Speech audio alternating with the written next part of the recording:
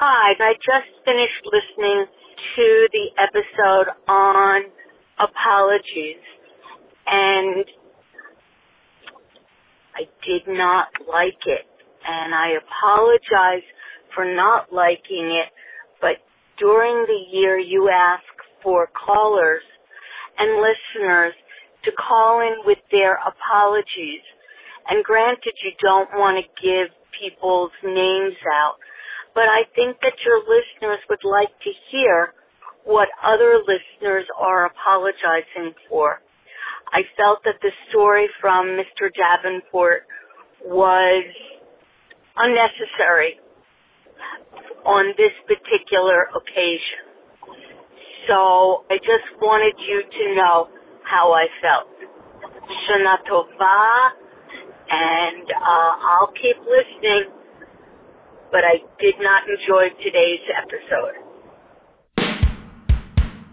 This is Unorthodox, the universe's leading Jewish podcast. I'm your host, Mark Oppenheimer, joined as ever by my co-hosts, Tablet Deputy Editor Stephanie Butnick. Happy Sukkot. Happy Sukkot. And Editor-at-Large and host of Take One, our baby podcast brother, Liel Leibowitz. I'm still so sorry for everything. I just want to apologize again and again and again. The teshuva keeps on teshuving. Today on the show, we're bringing you an interview with Warren Klein and Jenna Weissman-Josselett, the editor of and a contributor to a new collection of essays about the etrog, that citrusy thing that we need for Sukkot, a holiday we're about to step into.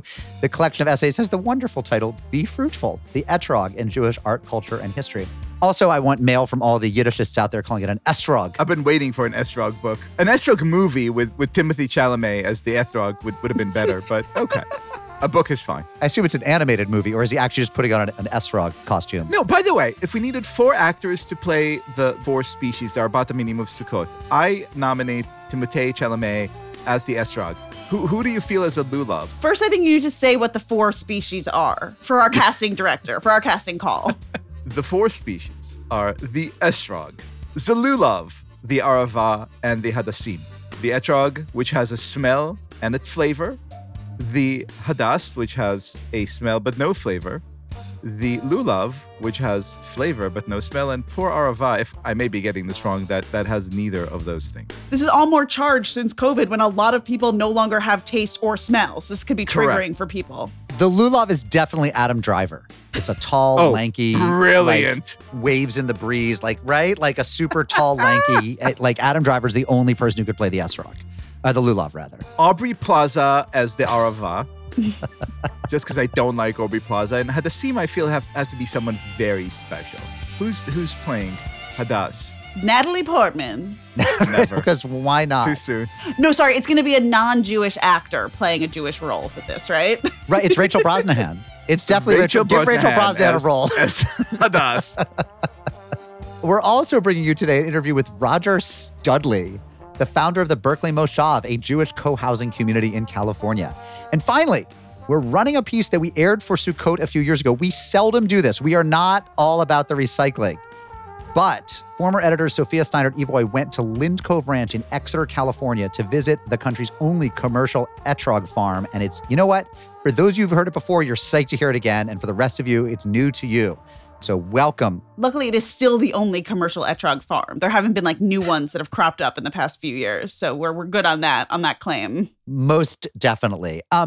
So today on Unorthodox, in addition to all of those guests, we are going to do a clearing out of the mailbox. We're going to declutter the mailbox. So much good mail has come in. But before we do, Stephanie, I understand that your husband had an interesting episode this week that we're going to talk about. Do you want to catch us up on Ben Cohen? Yes. Well, it depends on which Ben Cohen you're referring to. So the Ben in Ben and Jerry's is also named Ben Cohen. That's one of the most famous Ben Cohens. One is like a rugby player. One is someone else. I don't know. One is the one I'm married to. The third most famous Ben Cohen. The third most famous Ben Cohen. So Ben works at the Wall Street Journal, and the other Ben Cohen of Ben and Jerry's wrote an op-ed. So Ben and Jerry wrote an op-ed in the Wall Street Journal. But when it went in the system, he got tagged with this Ben Cohen's byline. So if you clicked on it, you'd see Ben and Jerry's op-ed and then a bunch of articles about sports. And at the bottom, it's email Ben Cohen if you're mad about this article. And it gave this poor Ben Cohen's email. But so anyway, so he saw that this had happened. And this happens at this is the kind of thing internally. It's a few clicks of the button. And so he reached out to someone, but apparently it had already been flagged by other people. And there was a department sort of like working on sorting it out. And the person who replied to him said, "We're getting this fixed. It sounds like great fodder for Unorthodox." So someone there saw what was happening and realized that this would be something funny for us to discuss at Unorthodox. And Ben, I don't think, knew the person or knew that this person listened to the show. I came for the frozen pint and I stayed for the hot hand. It's amazing. I will also say that Ben Cohen wrote an article for Tablet. That's how we met. He was writing for Tablet when I was helping edit a million years ago. And we put him in as Ben Z. Cohen, which is not his byline, but we had a bunch of other Ben Cohens. We had Benjamin Cohen. We had Ben Zion Cohen. We had all of these things. And he wrote me back. This is before we were dating or anything. He's like, "Hi there, like, this is not my byline." And I was like, respectfully, like we had this like very like collegial. It is now. Best. Respectfully, fuck off. What do you think? You're the first Ben Cohen? He was like, "Why is there a Z?" And I was like, "Hi, Mr. Cohen. There are a lot of other Ben Cohens who write for this publication." Did it then get super flirtatious? Like, is the end of this email thread like, "So when are we going out"? No, it Is took, that how it took happened? a little longer. No, he's like, "Who's this bitch who gave me a Z?" And I don't want a Z. By the I way, love the Z. Respectfully, Stephanie T. Butnick. By the way, if I may digress, the end of the middle initial as something that people use saddens me. Now, I was never going to use E because my middle name, Edward, is controversial within my own family for reasons I can get into. My parents actually lied to me about whether I had a middle name for many years. But unlike Liel's, who are still lying to him that he does not have a middle name. Correct. But, my brother, who writes as Daniel Oppenheimer and has a couple books out and many, many, many bylines, he has a strong middle initial. He's J. Daniel J. Oppenheimer would be a killer, baller byline. And nobody uses middle initials anymore. And Z is, of course, the greatest of all middle initials. Like, that he's not Benjamin Zed Cohen in his byline is a missed opportunity. I like Ben. He makes many smart choices, marriage-wise, career-wise, but missing out on the opportunity to go Benjamin Z. Cohen, that was a fail. Before we get to the mailbox, just want to give a shout out to our big podcast family. I'm super excited that we're in week 5 of Gatecrashers. The episode on the history of Jews at Brown University has dropped this week. It's a look at the woman in the late 1950s whose dining room basically became the kosher dining center for the very, very few Brown students who kept kosher. Her name was Miriam Smith. We found her kids. We found people ate at her table. It's such a beautiful, wonderful episode, and I'm so excited. Please subscribe to Gatecrashers. Yes, everyone should go listen to Gatecrashers and the rest of this episode.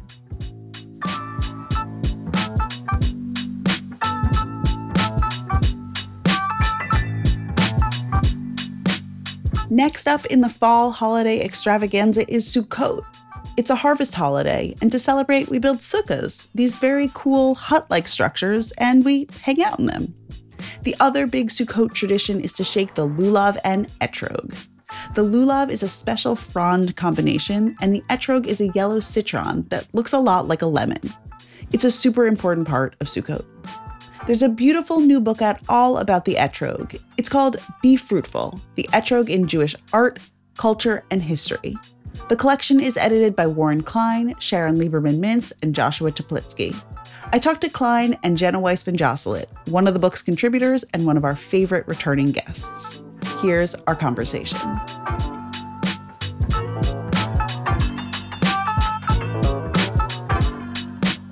Warren Klein, Jenna Weissman-Josselit, welcome to Unorthodox. Wonderful to be here. Thanks for having us. So let's start this celebration of the etrog. Warren, for someone who has never heard of the etrog, will you tell us what it is, how it's used, when it's used, where it's used? Sure. Okay. So this is, I'm not a rabbi, but I will do my best. So in Leviticus, in the Torah, it talks about, it actually doesn't even use the word etrog. It says Pri Etz Hadar, a beautiful fruit from the tree. It does mention the lulav and the myrtle and all of those others by name. So, the use of the etrog itself really comes from Rabbinic Judaism. And, the fact that it was available to our ancestors in the Mediterranean world and the Middle East. And so it is used in conjunction with the other 3 species on Sukkot, and you're shaking it, you're smelling it, you're using it in the synagogue and at home for part of the ritual use on the holiday. What made you start thinking about this? What led to, ultimately the creation of Be Fruitful, the etrog in Jewish art, culture and history? It actually takes us back about 5 years, the genesis of this project. My co-editors, Professor Joshua Teplitsky and Sharon Lieberman-Mintz, approached me about doing an exhibition at the museum that I run at Temple Emmanuel. And with that would be this beautiful catalog that has come before the exhibition, which happens sometimes. And, sometimes these projects takes years. But I was approached mainly because we needed a venue for this exhibition, which hopefully will come next year. But also, I think I come to it from the interest with all of the artwork. You'll see many pages of beautiful etrog boxes, some of them dating back to the 17th century. So that's kind of my area of expertise and interests, and those objects that we could and eventually will use in an exhibition.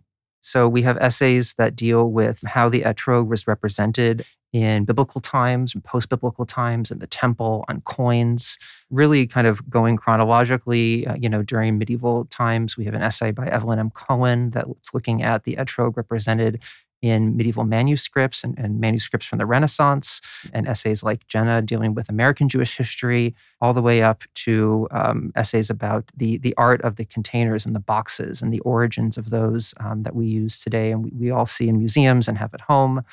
And also the etrog in literature as well. There's also an essay about that and Agnon's essay too. This is amazing. So Jenna, tell us a little bit about your interest in the etrog. We'll get to what you contributed to this volume, but give us sort of the Jenna Weissman-Joslett spin on why the etrog is this tiny overlooked fruit that we should actually embrace, and why this is the perfect time to do it.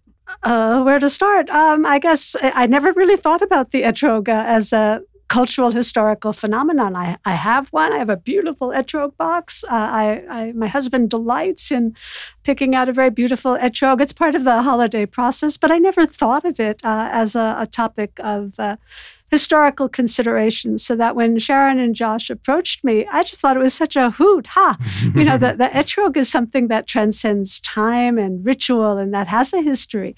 And so I agreed without ever doing any research about the etrog. And the more I researched my own tiny little piece, which is American Jewish history, I realized it has quite a storied history and a very sweet history as well. And then I plunged deeply into it and discovered all sorts of things about what I would call, in a fancy way, the ritual economy of Jewish life, and how the etrog was part of it, and then it wasn't part of it, and then it was reclaimed and it became something else. And so it so intrigued me as a way of looking at American Jewish life over time.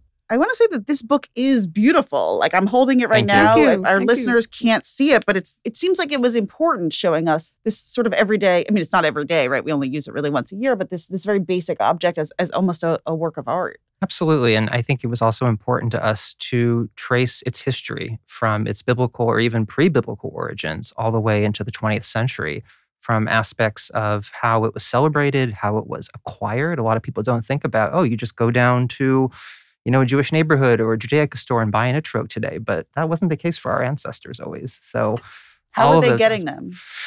Well, a couple of chapters do deal with that and different controversies. But, that was one of the great surprises for me, thinking about my ancestors in Central and Eastern Europe. And, we think today, everyone could own an etrog if you wanted to during the holiday. But oftentimes it was a communal etrog. And there was a person, probably a man, who was known as the Esroiger, who went down to the Mediterranean, who knew how to acquire one for the community at great expense too.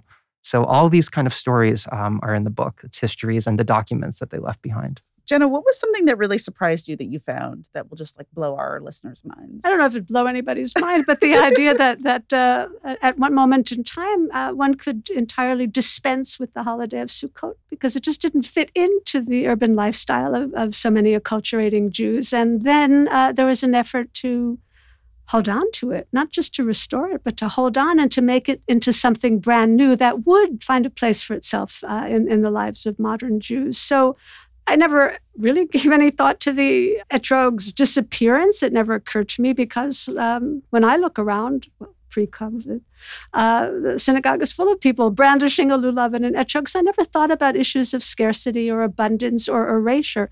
So when I started to dig in the newspapers of the time and in rabbinical proceedings, the thought that a very significant proportion of the population had no truck with Sukkot, let alone the etrog, was kind of shocking to me. And then equally shocking and affirming was the attempt of some, not everybody, but of some to arrest that process and to to make into the etrog something entirely different, which was a decorative element as opposed to a ritual artifact. So that history, that tension, is so endearing to me. And, the subtitle of this book is The Etrog in Jewish Art, Culture, and History. The Jewish art part, I have to say, was completely surprising to me. I mean, some of the artifacts and some of the art that's reproduced here, I just can't believe that there are so many depictions of this. Was that something that was surprising to you? It wasn't so surprising to me. I mean, part of my background, I did study medieval manuscripts and things like that. So I was familiar with, the illustrations in the liturgy that had to do with Sukkot, of usually men, again, holding the four species. But one thing that was surprising me was the depiction of the etrog in 19th and 20th century art, which I think if we could go back in time, I might have written a little piece on that, and that we will be including, hopefully, in the exhibition, is the depiction of artists, of people holding the etrog, of this valuable thing, of this, if you had to pick one thing that was representative of Sukkot, and there's more to it as well, but, some big names in Jewish art, like Isidore Kaufman, having these pictures of etrog. So, that part was more surprising to me. What should someone who's never had an etrog, never bought one before, what could we do this year? Buy one, raise it aloft, and just marvel at something that's a fruit. It's a fruit, but it has a history, a storied history that has to do with environmental history, has to do with ritual. It just contains the world, really, so that even if you're not religiously inclined and prepared to use this in a traditional sense, just buying the fruit, inhaling its fragrances, beholding it and realizing that it contains the story of Jewish history writ large is so positive. And if I could add just two small things to that too, I think, look around you. Think about those aspects of your life, whether they are in ritual practice or not, that maybe they have these kind of long histories that you have no idea about. And, that was kind of the great theme and surprise of this project for me. And also think about what's going on in the contemporary world. If you go to Israel or other places, you can buy etrog jam, you can buy etrog liqueur. And thinking about, how contemporary people are, reusing their leftover etrog after the holiday too. So I think that's kind of a delightful thing as well.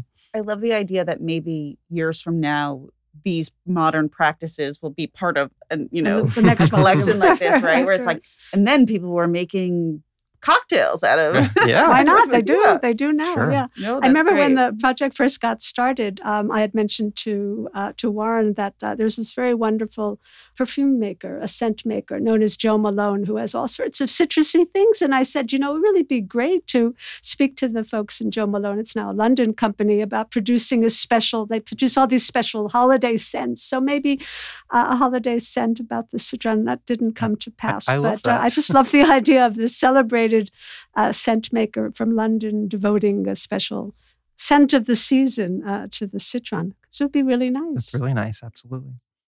I also thought something that was interesting in the book was sort of the way in which non-Jews related to Jews over this concept of the etrog, right? Like there was a way in which, we did a story on this podcast a few years ago for Sukkot about the non-Jewish etrog farmer out in California who has this one big thing every year where he's like, he sells to all the Jews. And to have these interactions by non-Jews with our rituals in these fun ways. Can you tell us a little bit about some of the stuff in the book about that? One thing that comes to mind is really, you had talked and pointed out the cover of the book, actually. And it's comes from a book, these kind of huge, what do you call them? Books about kind of gardening and vegetables and fruit. And, they don't refer to it as the etrog, it's Citrus medica, by its Latin name. And it's showing all of these citrus fruits. Literally, this volume is enormous and hundreds of pages, and the gardens in which they grew. And so people were kind of studying them from a different perspective, but wanted to include every single type of citrus fruit that they can imagine in the world. And this was during the 18th century. I'm also thinking that the folks in the early modern age, whose task it was to secure a series of etrogam, had to deal with the authorities. So those who were in charge of highways and poll taxes and things of that sort. And even today, the idea of shipping and dealing with a whole series of interlocutors along the way in order to get this particular thing into the hands of Jews at a particular point in time. And it's wild. It's wild. Right. That reminds me of another story. I think it was in Joshua's article about, how sometimes it was, who was the one who was going to procure the etrog, and sometimes the authorities had to intervene, or, Right. the ruling duke or prince or something like that to write an edict saying, okay, you are the one. I'm really summarizing here. His article is much more scholarly, but, finding those archival documents, and it's just, blowing your mind that licenses, permission, exactly. Official documentation. So Stamps, this isn't a seals, kind of yeah. a stamp, a seal, part of a sub rosa economy. It's part of a global traffic that entailed not only Jewish communal involvement, but that of the political forces that be, and then boycotts.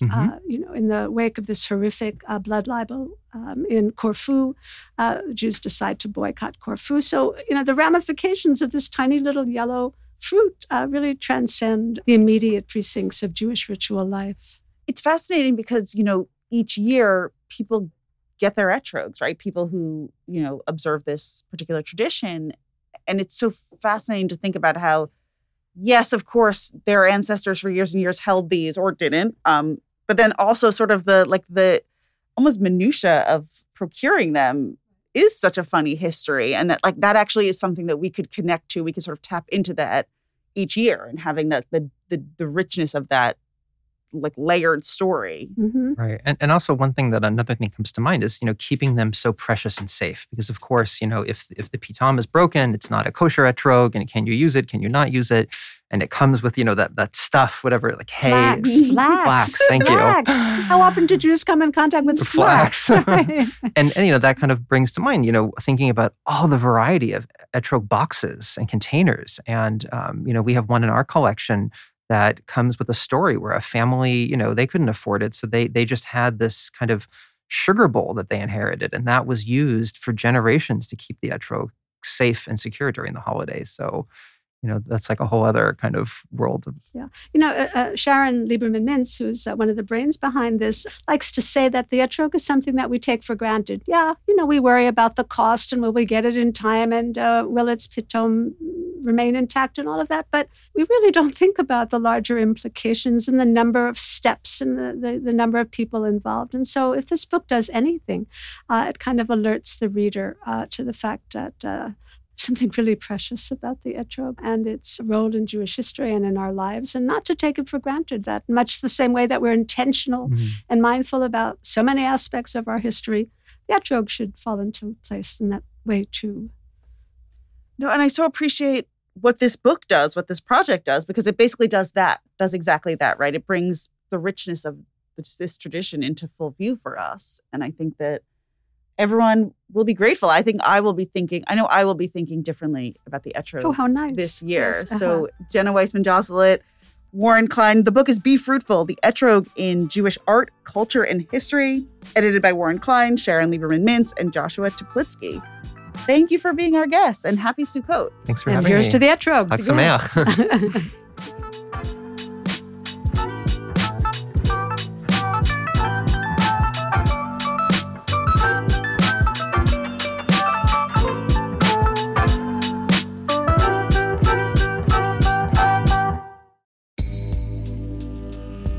Broadway comes to the 14th Street Y on Tuesday, May 21st. Join us at 7 p.m. for a conversation with cast members from Prayer for the French Republic, the Tony Award-nominated Best Play.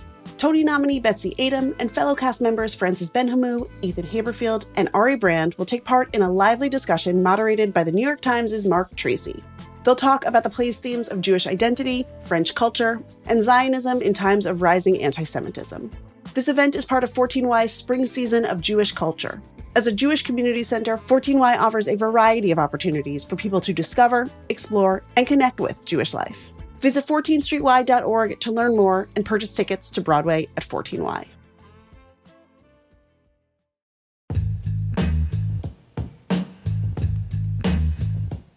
Hey J.Crew, it is time for some pod biz. Tonight, May 16th, I will be moderating a Zoom conversation with Rabbi Sharon Brous and Shai Held about each of their new books. That's at 6 p.m. Eastern and the final event in my Unpacking the Book series with the Jewish Book Council and the Jewish Museum. This one's on Zoom, so no matter where you are, I hope you can make it. And tonight is actually a doubleheader for me. If you're in the New York area, I'll be at the Marlene Meyerson JCC Manhattan at 7:30 tonight in conversation with Israeli rapper and singer Jimbo J. He'll be performing, and there will be delicious Israeli food from Chef Mushka, who made the famous harosets at our Passover pop-up. You can find links to register for both of those events at tabletmag.com/unorthodoxlive. We also have some great events coming up for Tablet members in person and on Zoom. On May 16th, Catherine Wolf will be in conversation with Jews who refuse to back down against hostile crowds in various arenas, from municipal buildings, school board meetings, and of course, college campuses. She'll be talking with Club Z's Masha Merkalova, Safe CUNY's Avraham Goldstein, attorney John Kovac, Mel Waldorf, Steve Goldberg, and UNC Chapel Hill student Daniel Stumpel. Also coming up, a warm and intimate Zoom for those who have lost friendships since October 7th.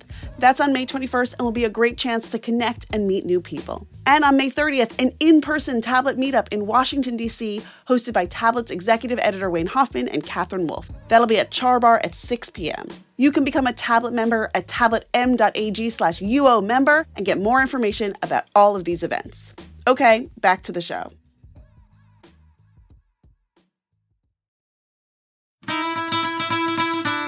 Mailbox, got a letter in the mailbox, got a letter in the mailbox, mailbox.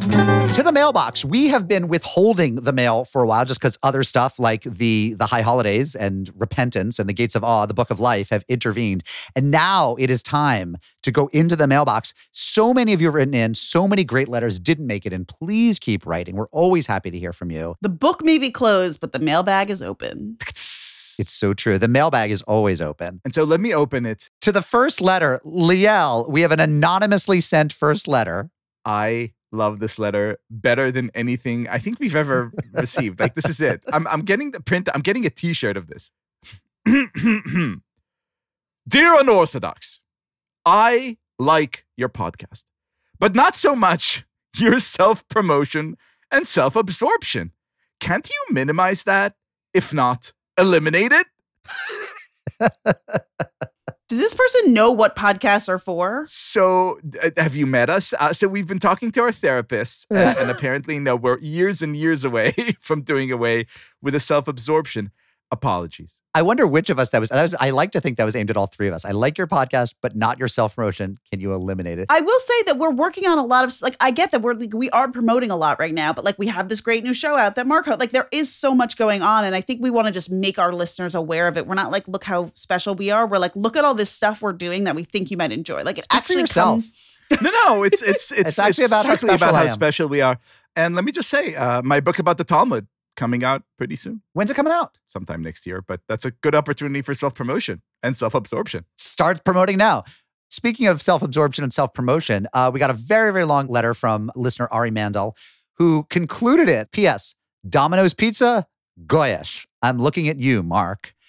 And I feel this is at once both loving and hostile. It's like he knows me, he hates hostile. Me, he loves me. He's like, Domino's Pizza, Goyish. I'm looking at you, Mark.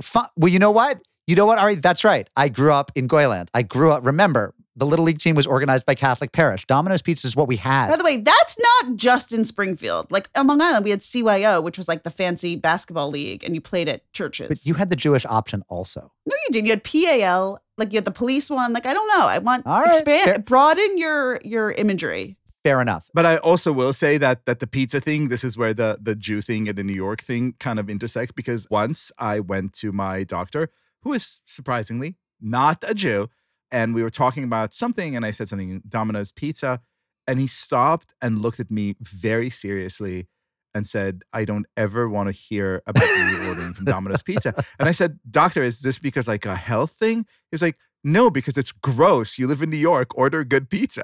I just have to say, in my childhood, Domino's was the classy pizza. I had a friend whose parents didn't care about food. They got Little Caesars, which was like 5 pizzas for $4. It was so far below Domino's, I couldn't even tell. Listen, Domino's is amazing. Back to the mailbox. This is one of several letters we got criticizing or gently tussling with Liel's conclusions about the New York Times article about Haredi yeshivas in Brooklyn. Dear Unorthodox, Liel jumps to the conclusion that a critique of something Jewish immediately means that someone is being anti-Semitic. I would not go so far as to characterize that article as anti-Semitic. Second, he mentions that there's a Supreme Court case that allowed the Amish to educate their children in the way they chose, but he mischaracterizes the case. That case, Wisconsin v. Yoder, only held that the Amish had a right to remove their children from the public school system after 8th grade, as it was contrary to their religious beliefs. It also explained parents had to provide an equivalent education in their privately operated system. In short, Liel mischaracterized the applicable law. Sincerely, Douglas J. Bornstein. Now, Dougie, thank you for the mail. I'm sort of with you on the first part of it. I think Liel overreached. That said, you cannot hang the Wisconsin v. Yoder Supreme Court misinterpretation around the neck of Liel, who's actually never heard of the Supreme Court. He only washed up on our shores a few years ago. Or Wisconsin. Maze Wisconsin. Maze Yoder. He knows nothing about the Amish. He doesn't understand the three branches of government. He's still psychologically back on a beach in Tel Aviv. I was the one who actually studied Wisconsin v. Yoder in college and grad school and should have known better. I mischaracterized Wisconsin v. Yoder. I am the Supreme Court correspondent. Don't ever blame Liel for that again. And you wonder why people don't like lawyers. Stephanie, would you like to read the next letter attacking Liel? Sure, this one comes in from Chaim, who writes, from his ivory perch and affiliation with the pluralistic synagogue on the Upper West Side, Liel knows nothing about what life in Haredi communities is actually like. The searing pain many feel having a life they did not choose forced down their throats, bereft of options to scaffold their way out, as Mark put it in this week's show. The picture of harmony Liel describes is a Disneyified rendering of a world with deeply rooted problems that cannot be remedied by letting these communities run without oversight, especially when it comes to children. Liel has no authority on any matters relating to this community until he puts his money where his mouth is and embraces life in Bnei Brak, Muncie, or New Square, foregoing his relationship with the secular world entirely. Chaim, here's the problem. I think he'd do it. Yeah, Liel, he's calling you out. Here are several problems. Let's forgo for 1 second the absolutely idiotic assertion that if someone doesn't embrace something completely and disavows the other thing also completely, then they have no right to express an opinion. Okay, so you're right. Liel knows nothing about Haredi life.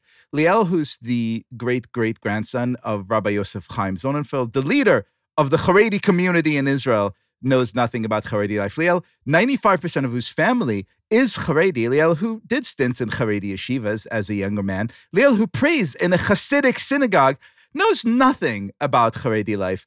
I'm not even going to dignify this with an answer. But wait a second. Can I ask you something? I hear all that, and I haven't done as much as you've done, to be fair. But I've done a lot of journalism in Haredi worlds. I have Haredi friends. I've dipped in. Isn't there something that you would only know by being raised in that world without a sense of other options in the hermeticism and closed world that the Times was writing about? Isn't there a feeling you would know that none of us can really know unless we're living it? I mean, be fair to this guy. When he says, you're saying this from your ivory perch of your pluralistic synagogue, that's not entirely wrong. Of course, it's entirely wrong because I haven't done any journalism in Haredi communities. I've lived adjacently to them and actually been emotionally and familiarly part of them. And the thing that actually, and this is no tribute to Chaim, who honestly deserves no tribute for writing screeds, knowing absolutely nothing about me. But this is to answer your question in the spirit of love and respect. This is the thing that bothered me the most about this article, because I do know how the Times approached the reporting. They made no real serious effort to talk to actual scholars of these communities, and they made no serious efforts to talk to actual people in these communities who weren't people with agendas who wanted to push this one very, very narrow and largely inaccurate point of view. There's not a single mother, right, in this entire 17 billion word piece that says, sure, here's why I choose to send, Shlomo to this yeshiva. There's not any attempt to talk to community leaders, and I also have talked to several community leaders who were approached for this piece and who felt like they were treated very unfairly. Okay. So no, I reject this whole thing categorically, and I frankly hate nothing more than this idiotic, you know nothing, and if you like it so much, why don't you go live there? Hey, if you hate America so much, why don't you leave it? Okay. Let's move on to the greatness of Stephanie Butnick. And I'm going to read this tribute to Stephanie Butnick. This letter comes in about our discussion about the LGBTQ plus group at Yeshiva University. Dear Unorthodox, I wanted to thank Stephanie for stating plainly that, quote, it must be really hard to be a queer student at Yeshiva and feel like you're accepted in some ways, but not others, unquote. Stephanie really seems to get that however we feel about the issues and outcome, the students are struggling and they are certainly blaming themselves. Maybe it really wasn't an issue. Maybe I made it an issue. Maybe I should have gone to Harvard. Maybe life will be easier in law school. How can I be unhappy and lonely when gay marriage is legal and my parents didn't shun me when I came out? It must just be me. Sincerely, Julie. I love this note, and I always love any note that gives kudos to the great Stephanie Butnick. I completely agree with it. The only thing that I want to add is, again, from my personal experience, Chaim, being affiliated with YU, I actually do feel that on a personal level, the administrators and teachers in the school do go to great lengths to address exactly this point of how incredibly difficult it is to be queer in a Torah-abiding institution. Absolutely. Julie, I love you. I love this letter. I will say, taking that statement broadly, maybe life will be easier in law school. No, I feel like you should avoid law school, not because of this, just in general. Like, you don't need to go to law school. No one needs to go to law school. Now on to the really weighty issues. Now that we've dealt with yeshiva education and civil rights in higher ed, family holdback. We talked about it a lot on the last episode. What is this thing that our colleague Tanya Singer had heard about? Is it Gentile? Is it Jewish? Family holdback. It's this thing where apparently some people say if there's not enough food, they whisper to their kids, FHB, family holdback, which means the family doesn't get to eat. We had a long discussion about whether Jews say this, Gentiles say this, does anyone say this? Beth Foster writes, Gentile here, never heard of FHB. I'm from a half Italian home and grew up in the Midwest. There was no such thing as running out of food at a party or even dinner. If there was not enough food to send people home with plates, then we failed.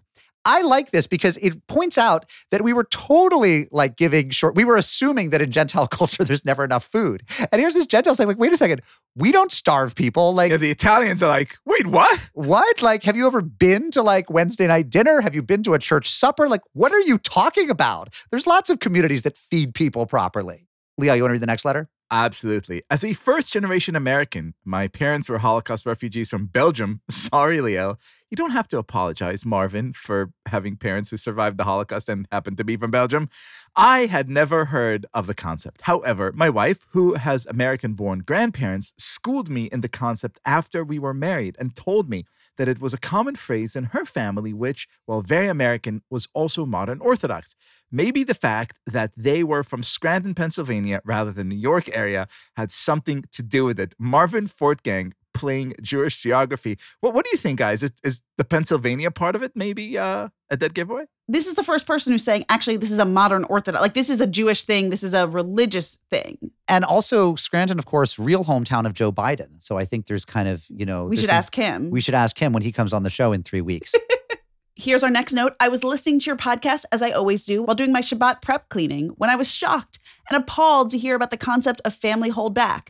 As a ger, or convert, I feel I must defend the honor of at least those goyim living below the Mason-Dixon line. I love how this is like geofencing and triangulating this debate. Completely. Because the very idea of not making enough food for not only every guest, but anyone they might choose to bring along and then double that amount is so alien to my upbringing in a very Southern, very Protestant, and very working class family. I also grew up as an army brat, invited to both ordinary family dinners and great occasions of families that were Black, Latino, Asian, and Pacific Islander, and thus I feel confident calling family holdback pure Yankee and not just goy, but wasp mishigas. By the way, Wasp Mishigas is an amazing name for a band. That's amazing. It is an amazing name for a band. Wasp Mishigas. I also slightly bristle at the implication that this is a mark of privilege. Coleslaw we may have had in abundance, but money, not so much, not ever. Fundamentally, the whole principle of family holdback makes no sense to me. If you're at my table, you're family, and family doesn't hold back. Yours, a slightly outraged, goy-ish Balabusta, Verena. Amazing. If you're here, you're family. I like that as a slogan. Someone should pick that up. Yeah. Dear Unorthodox, were you all sleeping in services when they read Bereshit, Vayera? This parsha documents that Avram and Sarah were the first practitioners of family holdback. And he, Abraham, took cream and milk and the calf that he had prepared and he placed them before them, the three angels of God, and Avram was standing over them under the tree, and they ate. This instance of FHB was favorably viewed by God, and he promised Sarah a child within the year. So FHB has its rewards, and it came from the Jews. Gemar Chatima Tova, Marty Rosenstein. Reb Marty, taking it to the text, taking it to the Chumash. Move over, Rashi. Give me some more Marty. This is incredible. How about this one? I was at my in-laws for dinner when I heard my mother-in-law tell everyone else family hold back. She's a lovely lady, and I'm sure she didn't mean to say I was not family, but the expression does have an edge to it. Yikes. Yikes. That is harsh. Sorry, Alyssa. Only family should hold back. You go ahead and eat as much as you want. Oh my God. That is brilliant. That's a great letter. Hey, this is Judy from Rybrook, New York. I had never heard of family holdback, until my wonderful Irish Catholic friend Maureen taught it to me while we were hosting a school event together. Since then, I've taught it to my family in case of emergency, because you never know when people are going to go heavy on the brisket or the turkey at Seder. I'm not sure we've used it very often because I strive to overcook for family simchas. What a beautiful occasion of cross-cultural interfaith dialogue right here. Judy from Rybrook, you should teach things to the writer of the next letter, Shelby Dosser from St. Clair Shores, Michigan. She writes, I've been listening to this podcast for several years, and I like to think of myself as a very unofficial MOT, member of the tribe, but I've never been more aware of my Goyishness until this episode. I'm not even 20 minutes in, and as usual, I'm listening and laughing with my favorite Jewish podcast. But I'm about as Goyish as it gets, and I had never heard the term FHB or family holdback before. That being said, my immediate family do all eat like birds, and our Thanksgiving meals and other family gatherings are pretty sparse in terms of the amount of food served, and even so, there are usually leftovers. But side note, alcohol, on the other hand, is readily available and flows freely at family gatherings. Sincerely, Shelby Dosser, St. Clair Shores, Michigan. This next one goes back to Tanya Singer, the originator of this phrase. For us, this is from Andrea Scholler, who writes, I heard this term at my first fundraising job in the 80s. I've continued to hear it used and have used it myself in reference to food and alcohol being served at events thrown by nonprofit organizations. I never heard it used by any of the Catholic and Protestant families I grew up with, and the concept would never have registered with my Jewish family. Love the podcast, hoping you'll do a show in the Berkshires someday. From Andrea Scholler in Stockbridge, Massachusetts. So, she learned it at her first fundraising job. Tanya Singer heard it when she was doing event planning. I think what we've discovered is that family holdback, which we've discovered goes back to the 19th century and has popped up in various circles. Apparently, it's big in the modern Orthodox community of Scranton, Pennsylvania. But who's really keeping it alive? The event planning and fundraising, the development office, basically. FHB is big in development circles. That's my new theory. But we have one final voicemail to bring us home and to further complicate this with another group of people for whom FHB actually is quite relevant. This is a voicemail from our pal, Benjamin Cohen, not Ben Cohen, Benjamin Cohen, a different person. This is our pal, Benjamin. Hey, Mark, Stephanie, and Liel. It's Benjamin Cohen, longtime listener, friend of the pod, and former Jew of the Week. Hope you're doing well. I'm calling in regards to the recent debate you guys had over FHB, family holdback. Personally, I come from a large family, and my dad's a rabbi, and we would often invite over at the last minute stragglers from synagogue who didn't have a place to eat. So my siblings and I were very familiar with the concept of family holdback. I even go a step further. There was another rabbi in town whose home I used to go to for Shabbat meals sometimes, and when they had extra unplanned guests, they also did family holdback, and since I was a friend of the family, they asked me to be part of the family holdback as well. So I guess you call it an extended family holdback. Anyway, enjoying the episodes. Keep up the great work.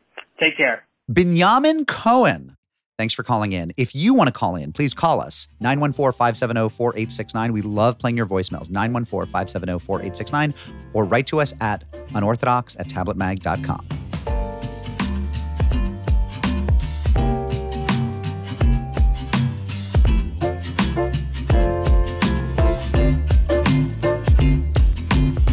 Roger Studley is the founder of Berkeley Moshav, a co-housing community in development in California. We spoke to him about the co-housing movement and Jewish communal living.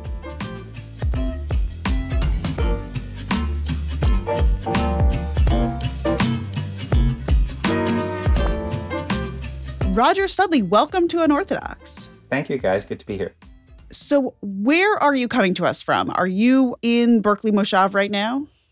Berkeley Moshav does not yet exist. We're building it. But I'm in Berkeley, and we're building Berkeley Moshav. We're about 3 years out from moving in. And so what is it? Right. So Berkeley Moshav is a Jewish co-housing community. The idea of Jewish co-housing is to kind of recreate a Jewish village or a Jewish neighborhood, right? The co-housing part is the neighborhood part. It's a way of living. It came out of Denmark about 50 years ago. It's a way to recreate neighborhoods, intentional neighborhoods, high-functioning neighborhoods where people actually interact with the people they live next to, which we don't really do so much anymore. So that's the co-housing part. And then the Jewish part is to say, well, let's make it this a Jewish village or a Jewish neighborhood. When I was first trying to explain what I'm doing to my mom, I kind of said what I just said. And there was this pregnant pause. And after pausing for a little bit, she responded, she's like, "You're building a shtetl?"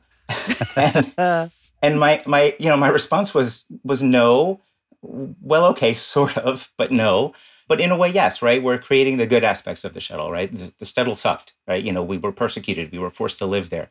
We were killed sometimes. But it also brought us closer together, right? It also made us a village. It made us a people. It made us connected to the people that we live next to.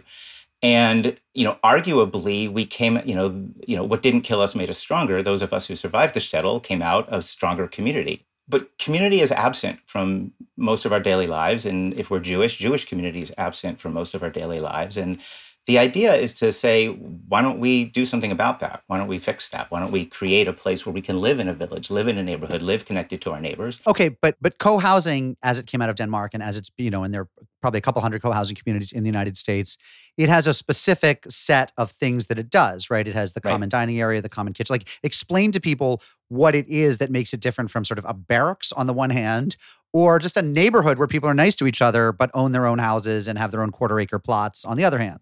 Right. Well, it is a neighborhood where people are nice to each other and own their own houses, not necessarily quarter-acre plots, but they're nice to each other. They own their own houses. But on top of that, they're not just nice to each other, they're involved in each other's lives. And so the architecture of co-housing, the design of co-housing supports people being involved in each other's lives. It's this layer of intentional community on top of this neighborhood where people are nice to each other. So what happens in a co-housing community? They'll have infrastructure that supports community. So a great big piece of that infrastructure is a communal dining hall, a communal place where people eat meals together, a great room. You don't eat all of your meals in the great room. It's not a barracks in that sense. It's not a kibbutz in that sense where, you didn't kind of have your own private home. Everybody ate every single meal. You'd go to the Hadar Ochel and you'd eat your food there. This is a little bit, it's kind of in that direction, but not all the way in that direction, right? There's a place where the community eats together communally, however often the community wants to do it. It could be twice a week, could be 5 times a week. The community decides, the members of the community take turns cooking the meals. If it's your turn, once a month, you're on a shift and you plan and create a meal and everybody else just shows up. And the rest of the time, whether, 3 times a week, you don't do any of that. You just show up and you have a meal with your neighbors. I've never had a meal with my neighbors. Maybe once or twice we had a block party, but I don't have meals with my neighbors because I don't live in co-housing yet. We don't have a craft room that we all can gather in together and do beading or whatever it is that people might do. Or we don't have just a lounge area where we can get together and just, shoot the shit. Sometimes I think I'm going to all the effort to create a Jewish co-housing community because at the end of the day, I just want to come home and I want to have 30 people that I know who live next door and somebody pops open a beer and we can schmooze for half an hour. Sometimes that's what I think I'm doing this all for, just so that I can have that experience of living connected to the people around me, which we don't have. A family moves in. What do they have? And then they have access to all this public space. How does it actually work? Most co-housing is structured like a condominium. So it's no different in that respect. Right? You move in, you own your home, you have a full home, you have a full kitchen. You never have to leave your home. If you don't want to participate in the communal meals, you don't have to. So there's this balance of privacy and community. But you move in. A serious dick move though, to buy into co-housing and then never want anything to do with your co-housing neighbors. That would suck. To some degree, yes, and to some degree, no, right? People, what I hear from co-housing, and I've spent a lot of time talking to folks about it, is that happens a lot in the sense that people at different points in their lives, in the year, in their week or whatever, sometimes people really want to be connected and communal. And sometimes people want to be a hermit. And what this gives you is the opportunity to flow between being really, really connected and with people all the time and I'm tired of you guys. I'm going to stay in my home for 6 months.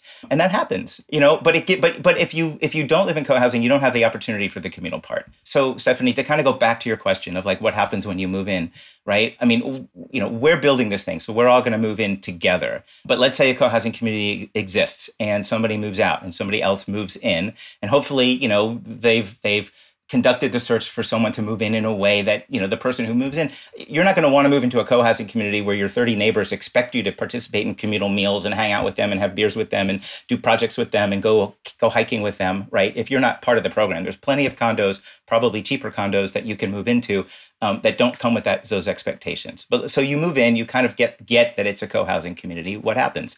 People are your neighbors. They come by, they talk to you, they get to know you, 30 households, your whole block block would come over and just want to know who you are. You'll come to communal meals. You'll sit at a table with 8 of your neighbors. The next night, 2 nights later, you'll come to a communal meal. You'll sit there with, another group of neighbors. Your kids, you'll need to run an errand and, your kid doesn't want to go along. And so you'll leave your kid in the courtyard and you ask your neighbor if they can keep an eye on them, or you put them in the younger kid, you'll put them in the playroom, and the people who are making dinner will keep an eye on them. Simple, small moments of connecting to the people that you live next to and having whatever the opposite of social isolation is. I keep saying connectedness. I keep saying community. Belonging is another word that pops up a lot. But it's those things. It's connectedness, community, belonging that you would get care. People are sick. People are just having a bad day. It's not just your family that's responsible for picking you up.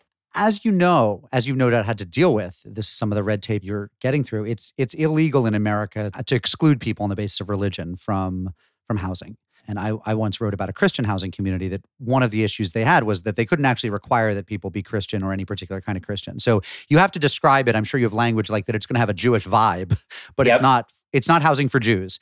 Okay, so two-part question. Number one, how have you negotiated that? How are you signaling to people this is Jewy without being segregated for Jews only, Right. or restricted, shall we say? And number two, what's going to be Jewy about it?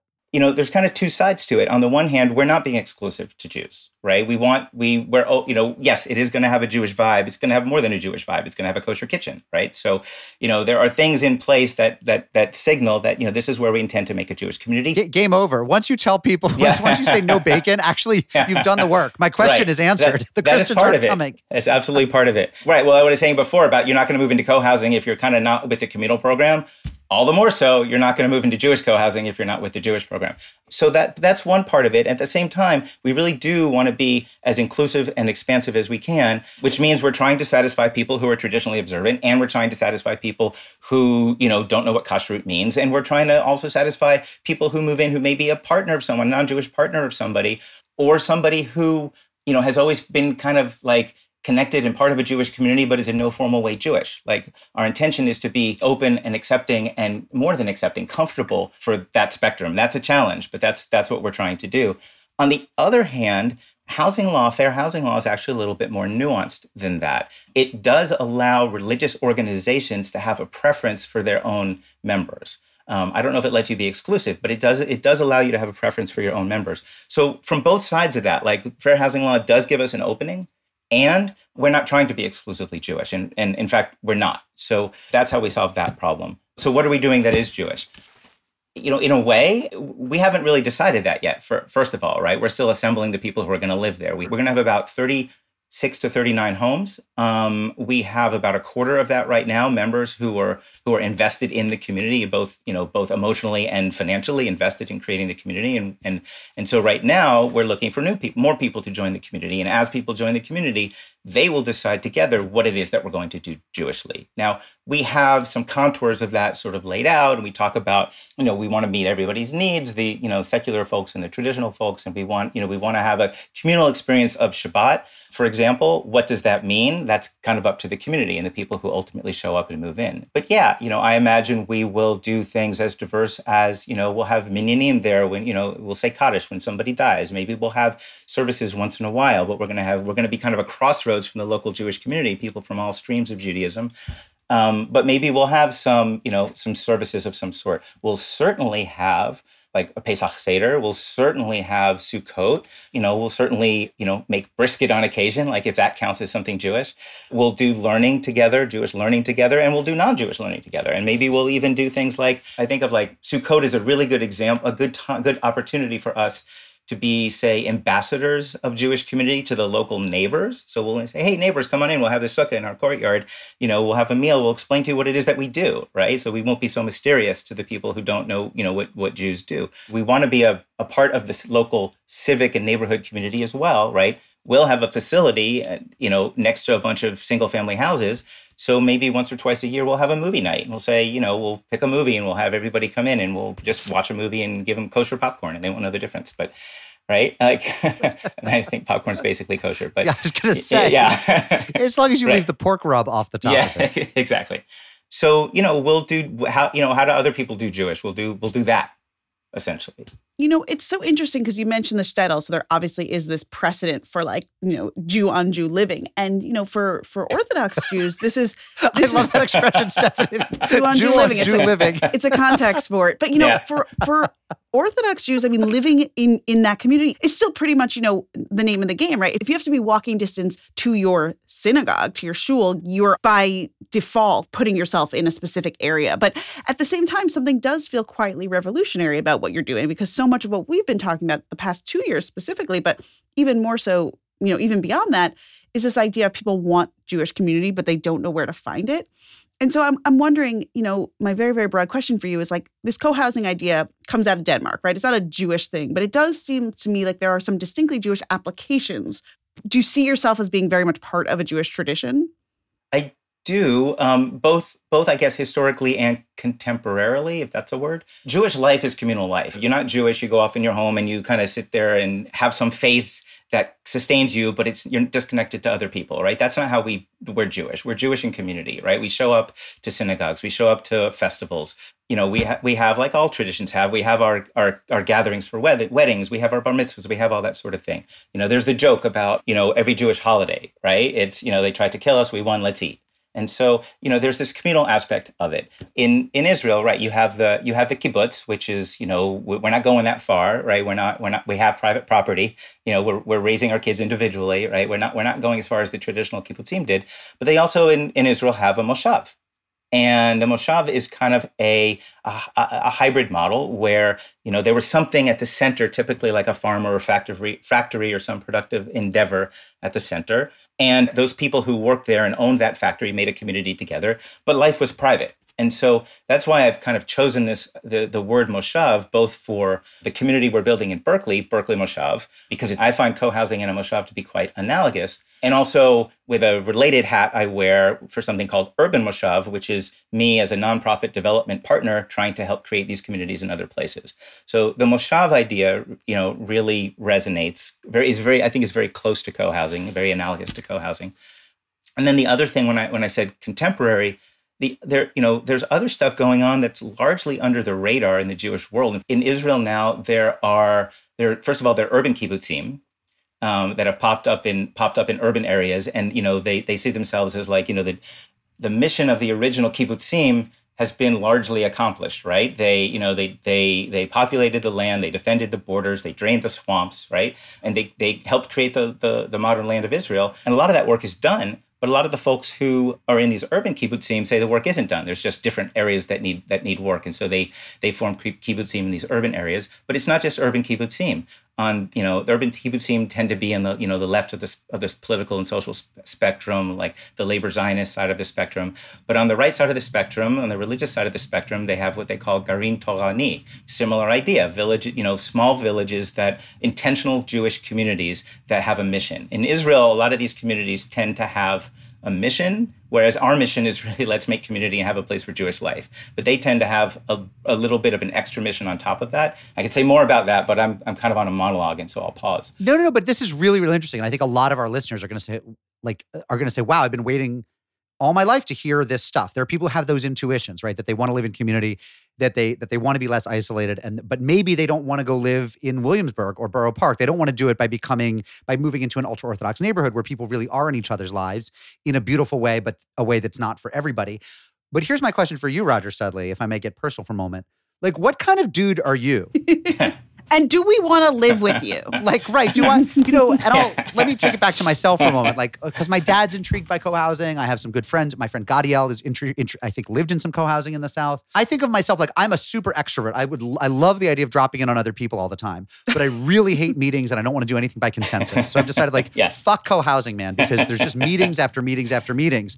But if I could opt out of the meetings and just get the good stuff, just live with people and cook with them and have a beer with them, that would be awesome. But I'm curious, I'm assuming you're not an introvert. What kind of dude are you that this appeals to you?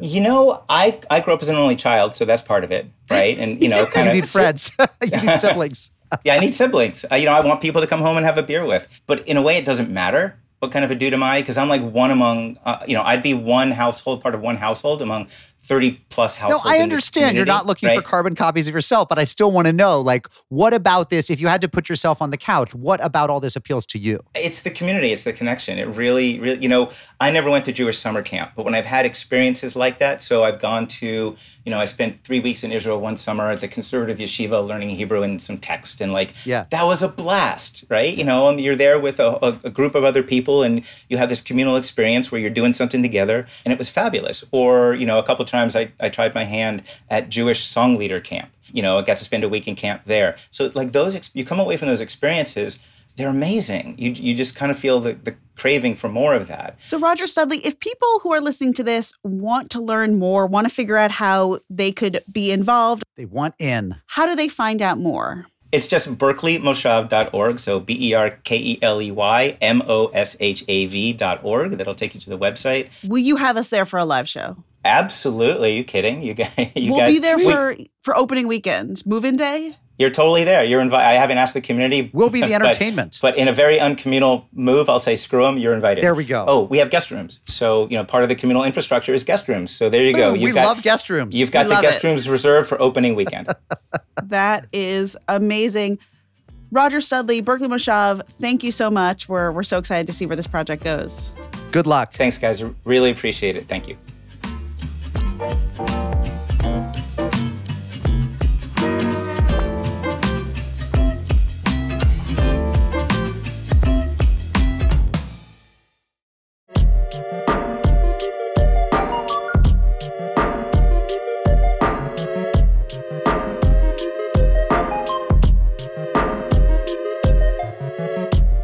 Way back in 2018, our former editor, Sophia Steinert-Evoy, traveled to the only commercial etrog farm in the United States, which, in a very unorthodox spin, is run by non-Jews. This segment was so good that we wanted to air it again this year.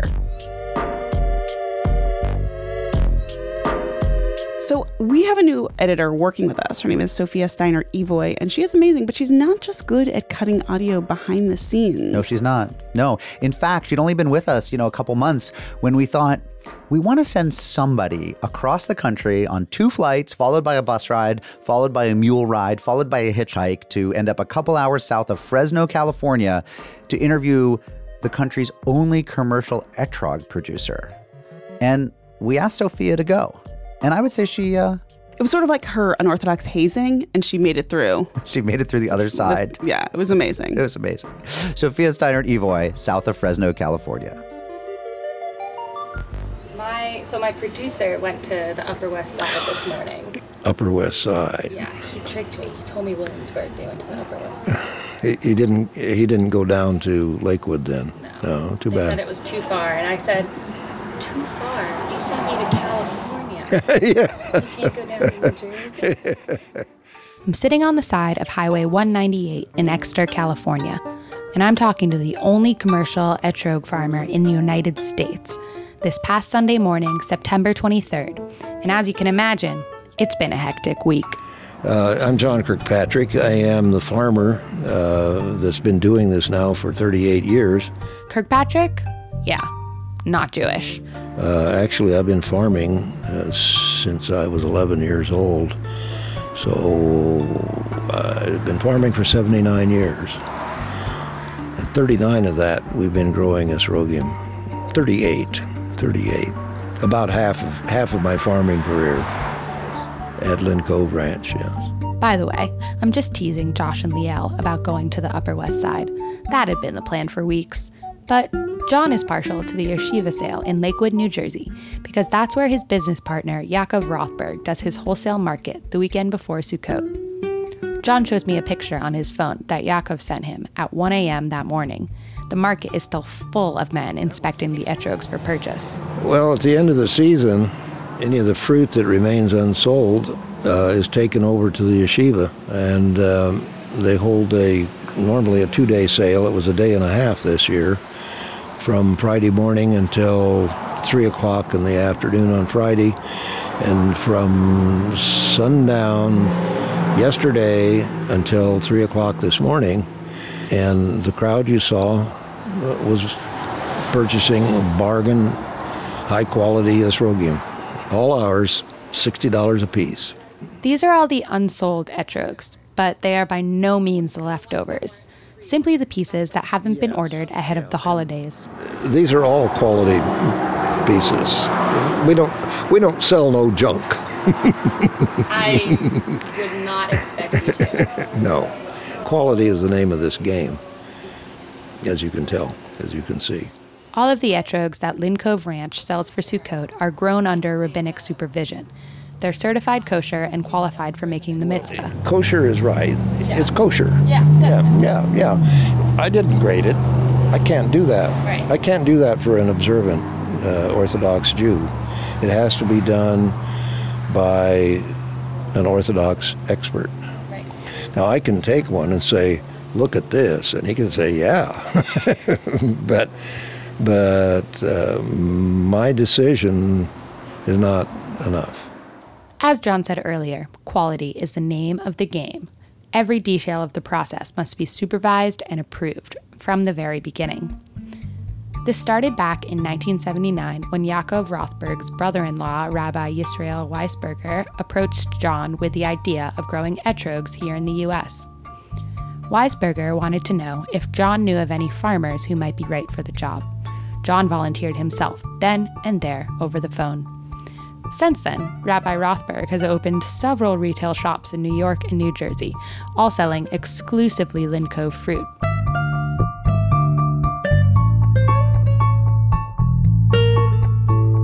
Now, John is certainly the original brains behind the operation, but his son Greg Kirkpatrick took over the family farm in the early 2000s.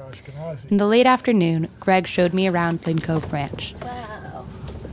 So this is the farm. Beautiful. Not really. Oh, the yard's kind of a mess. He was exhausted, sunburnt, and a bit scratched up from the harvest. But he kindly answered all of my hard-hitting journalistic questions about citron trees. Do they have names? No. Is that like a rule, like on farms? Like you don't name your plants? No, I don't know. We just never name trees. People name their animals, especially their breeding stock, I think, a lot of times. But do you love the trees? Yeah, I think, well, I appreciate them. I guess it's hard to love a tree that's as thorny as a citron because it's always, I mean, even now, I mean, you can see the scars from the season haven't all healed yet. There's still scratches on the arms from picking. So if this all started 30 years ago, would you say, like, do you feel like you grew up with these a little bit? Kind of. It's my dad's project. And I was not around at the time he really got it started. It was when I was in college and spending time in the Peace Corps and things like that. And then I came home from my adventures in 1987, 88. And then I started my own ag consulting business and agricultural consulting. Yes. And then doing my own thing. I had my own career for 15 years or so, but everyone, at harvest time I'd always get pulled in to help out. That grew into, in 2003 we sat down and had the family meeting, at which time Mom and Dad were saying, what are we going to do with the farm? Is anybody interested? And I raised my hand and said, yes, I'll be the designated family farmer. Am I tempted to go on a tangent and get Greg to tell me all about his experiences in the Peace Corps working in aquaculture in Guatemala and Honduras in the 1980s? Yes. Yes, I am. But we are here to talk about etrogs, and we are going to start at the beginning. The lineage of each etrog must be confirmed in order to be considered a true etrog, approved for a mitzvah. Well, the seed was brought in under rabbinical supervision from Israel. The original seeds that we planted over 30 years ago by Rabbi Avram Teichman, who puts his hechsher on the fruit, and that's printed on our box. And we've continued to work with him for all this time. And so, for example, we're starting a new variety of citron. We grow 5 varieties now. And we're starting to grow Moroccan citron. So last year he brought and followed the chain of title for bringing some Moroccan seed over from Israel. And we planted that out under his supervision, and next year we'll put it in the ground here on the farm. So, what does it mean that the lineage is confirmed? So, those trees have been in Israel for a long time, and they're the real deal.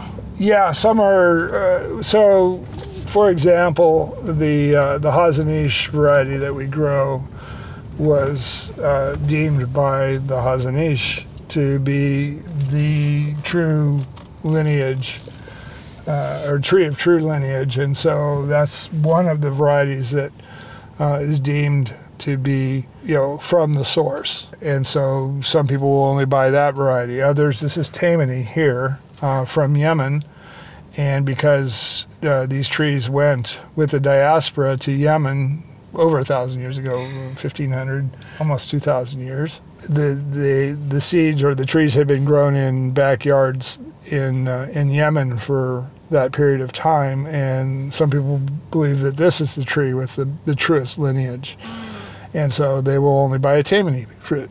So is the idea that there was some original grove in Judea, and that all trees are related to that grove? That would be the Garden of Eden. I've heard of that. Mm-hmm. When I said I was going to start at the beginning, I wasn't exaggerating. Are you observant? I know you're not Jewish, but are you religious? I am a Christian, and I have, I guess, my own personal faith, deep faith, I would say. But I have a great deal of trouble with any organized church. So that's kind of where it begins and ends for me, I guess, is that my grandmother was a Quaker. And I really feel that the Quaker relationship to God is really kind of the one that, I feel most comfortable with. So the trees are planted from approved seeds direct from the source, descended from the Garden of Eden, under Orthodox rabbinical supervision, and also under the supervision of Greg, who is partial to the Friends but struggles with organized religion.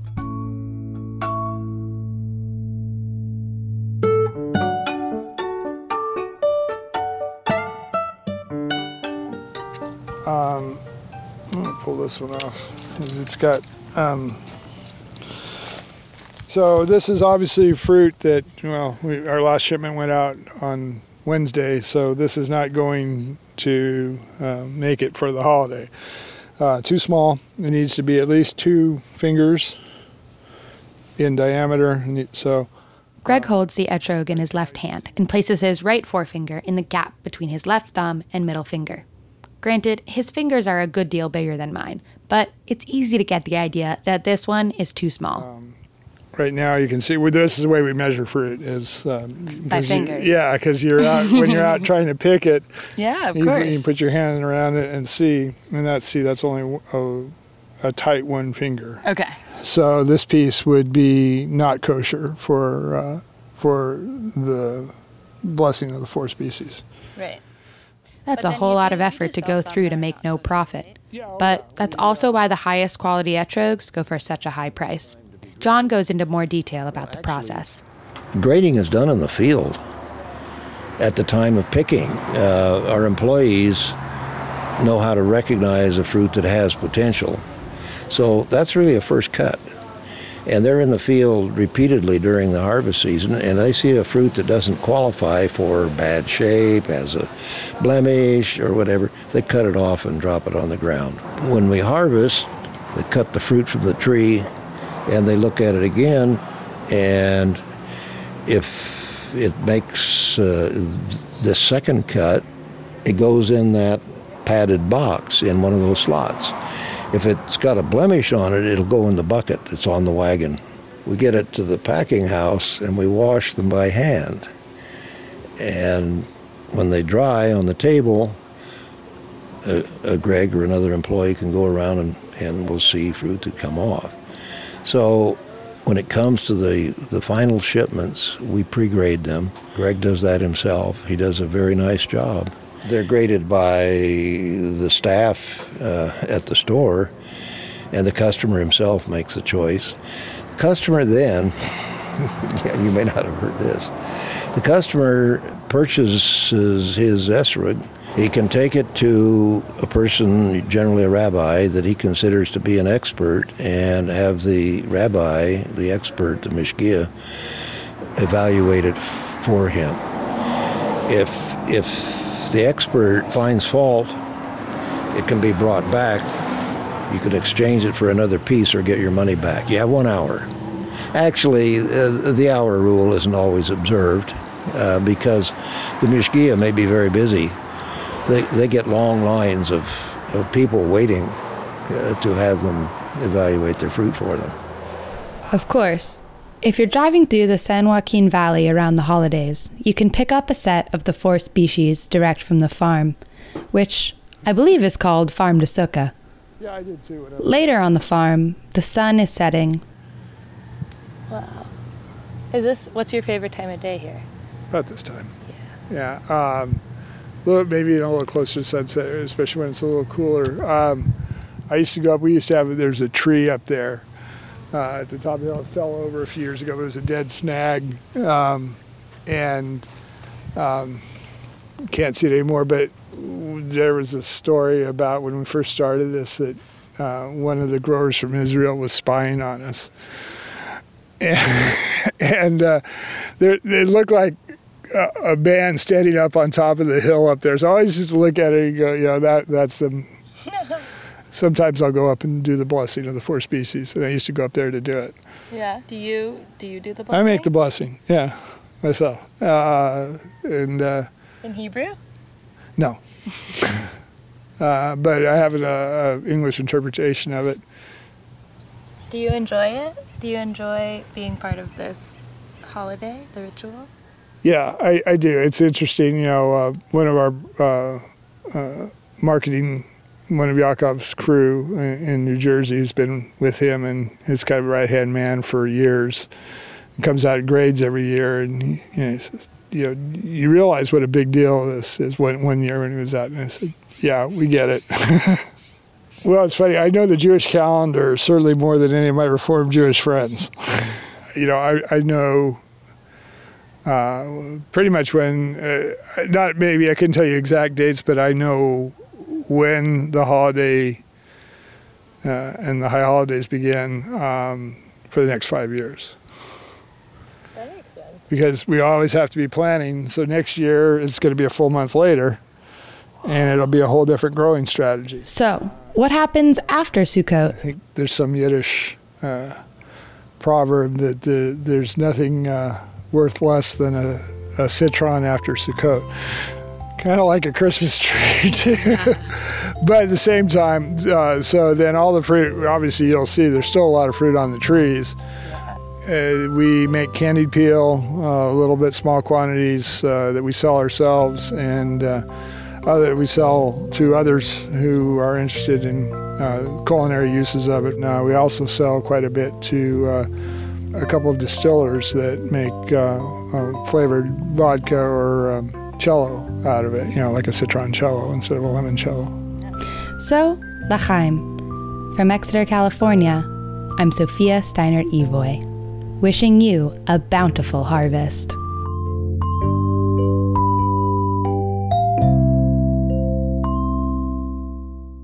The amazing Sophia Steinert-Evoy is now teaching history, but she still does work in audio. You can check out her work at sophiasteinertevoy.cargo.site.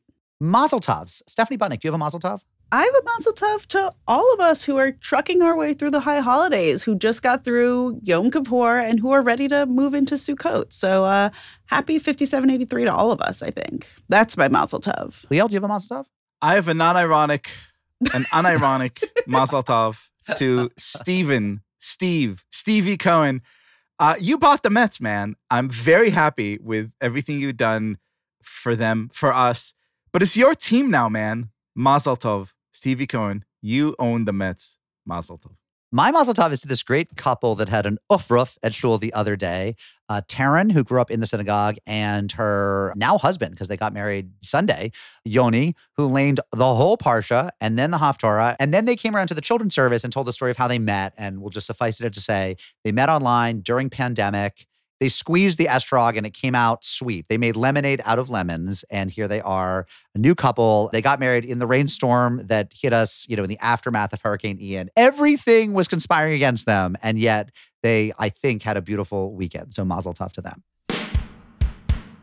Unorthodox is a production of Tablet Studios. The show is hosted by me, Mark Oppenheimer, with Stephanie Butnick and Liel Leibovitz. We're produced and edited by Josh Cross, Robert Scaramuccia, Quinn Waller, and Ellie Blyer. The team includes Courtney Hazlett, Tanya Singer, Sarah Fredman-Nader, Daron Ruske, and Sam Hacker. Please follow us on Twitter, Instagram, and or Facebook. Donate to our fundraiser. It's not too late. How much were you going to spend at Starbucks today? Could you go give us that much? If every one of you gave us that much, we will have all the money we need for next year. tabletm.ag/mysterybox. That's tabletm.ag/mysterybox. You can get Unorthodox swag at bit.ly/unorthoshirt. Our episode art is by Esther Werdiger, theme music by Golem, mailbox theme by Steve Barton. Do you want to send us snail mail? That'd be a cool thing to do. Write to P.O. Box 20079, New York, New York, 10001. Rabbinic supervision this week by Rabbi Andy Gordon at Bolton Street Synagogue in Baltimore. And we come to you from the slightly chillier, autumnal, pumpkin-scented Tablet Studios, where we're putting up our sukkah. Shalom, friends.